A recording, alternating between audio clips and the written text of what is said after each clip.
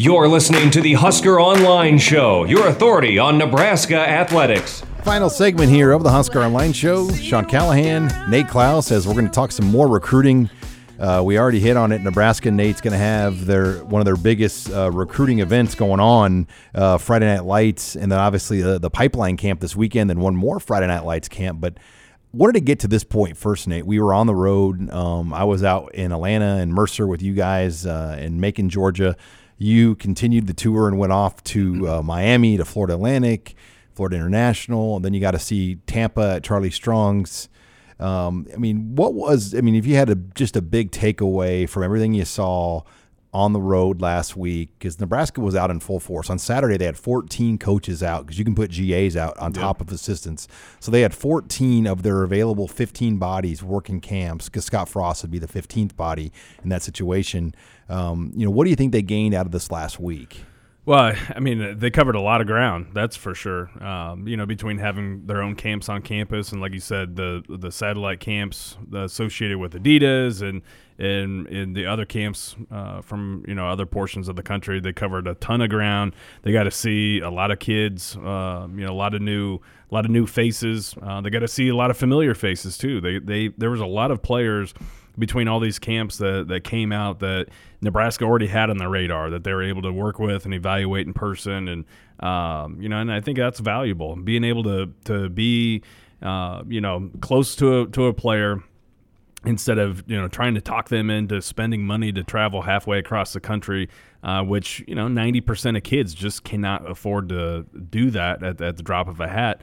They're able to go to their home or near their home and work them out in person. And, and I think that's a valuable deal. I think just having a presence in a lot of these areas, being able to wear your school colors and be at these camps is a big deal. I mean, just the camps that we were at alone, you're talking probably, I don't know, over 3,000 kids, between all the camps, between Mercer, FAU, FIU, and South Florida. There's probably between 2,500 and 3,000 kids easy that they were able to get in front of. Did you think if you broke down all the camps you were at, Nate, do you think you saw 500 kids that could play Division I football? Absolutely. And to put it in perspective, in the state of Nebraska, if you count the Dakotas, if you're not counting the Dakotas, there's only about 5. You could count Nebraska, South Dakota, Iowa, all the bordering states. And you wouldn't have seen as many Division I guys. So I think that's what people have to look at. Like when we go to these events, particularly Florida International, it's a Friday night. It was Thursday night this year, but it's typically been a Friday night camp. Yep. And you're just in there on a Friday night and your head's just spinning because you're like, I see more guys. Like I could just take a bunch. I mean, and Mike Riley years ago said it best to me. He goes, there's a lot of kids in here. The problem is you don't know who they are. You don't know their story. You don't know their background. And that's probably the challenge when you go into a foreign land. I mean, it's like being shipped off into China and trying to just find something. You have to learn everything about it and find guys that fit your culture. And DiCaprio Boodle's really the best example of that. You find this guy that runs the best 40 in Doral City Park. That was before the Adidas tour and ran the best 40 that day. Then you find out he had a brother that played for Nebraska Omaha when they had football. We're like, well, here's a Miami kid who had a brother that played his college football already in Nebraska. This is a guy we could probably recruit. And that's the challenge. We saw his little brother work out. And you saw his little brother work out. At FIU. Yeah, who's going to be a freshman next year. So, yeah, that's the challenge, Nate, is finding the guys that fit this at Nebraska. Yeah, and you're right. I mean, at a lot of these camps, especially FIU, FAU, there's between those two camps, there's probably between those two alone, there's probably close to 500 Division I type of athlete there. But you have to find the right kids that fit.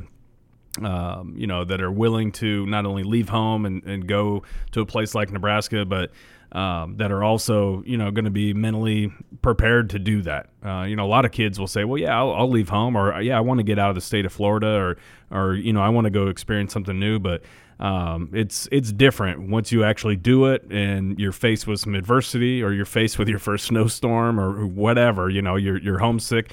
It takes a different type of kid to be able to stick it through and to handle that. And, you got to find those right types of kids. But, I think one difference between the previous staff and this staff is that they're so well connected, or they have a lot more connections in Florida, especially in South Florida. That I didn't see coaches from Booker T. Washington and Miami Northwestern and Georgia Power programs. Yeah, I didn't see those coaches going up to the previous staff, but you saw that happen at pretty much every stop that we were at.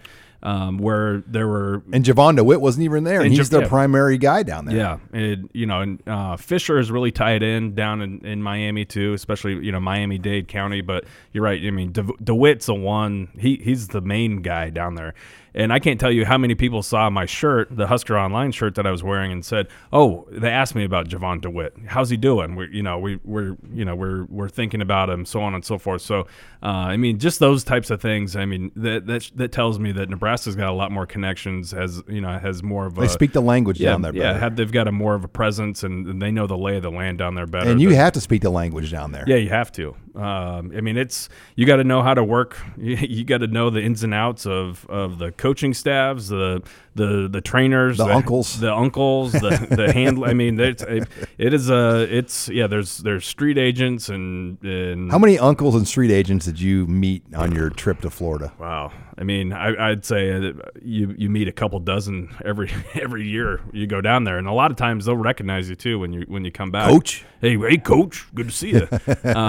But yeah, so that's always fun, kind of talking with those guys, and every guy's got a guy that's, and they got a business card they give you a lot of times. Some of them have business cards, and they all got a guy that's going to be playing the NFL in a couple years, and he'll play at Nebraska, or he'd be willing to go to Nebraska, but yeah, I mean, it's just it's a unique experience, and I know that some people kind of question it when there's no commits that come out of it, or there's only a couple offers that come out of a camp that had 800 kids, where 300 of them probably. It's our job to go though.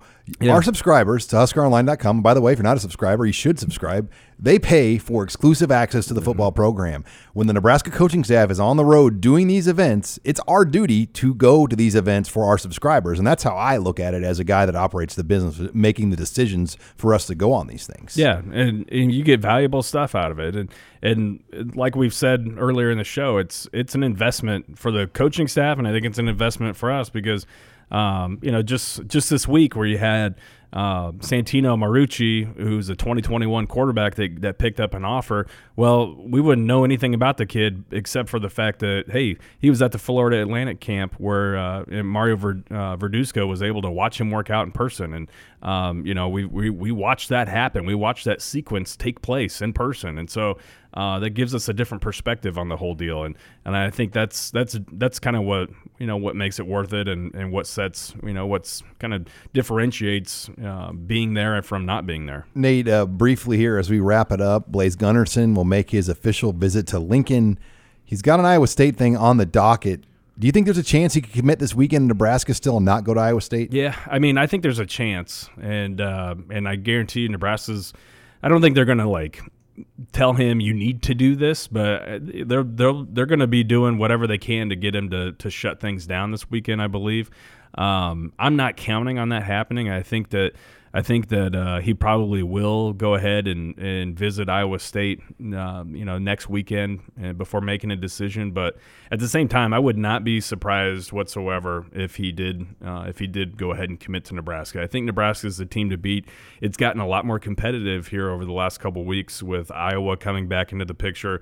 Iowa State's always been pushing hard, and I think they were the team to beat for a long time before Nebraska kind of overtook that spot. But this is a guy Nebraska really, really wants, and they're pushing extremely hard for that. They're you've got Turner Corcoran that's heavily involved in this deal too. You've got I think Logan Smothers. I mean, really everyone that's committed to Nebraska and all the coaches and everybody, they're on Blaise Gunnerson real hard, and he's a valued target, and I think that at the end of the day, whenever the decision comes, I do think that he'll end up at Nebraska, but I'm not positive that it'll happen this weekend. Well, it's going to be a busy weekend. Make sure you're on the Husker Online site as well. A full reaction of the baseball hire. We assume that's happening here. And then obviously plenty of coverage from both Friday Night Lights and the Adidas Nebraska Pipeline Camp.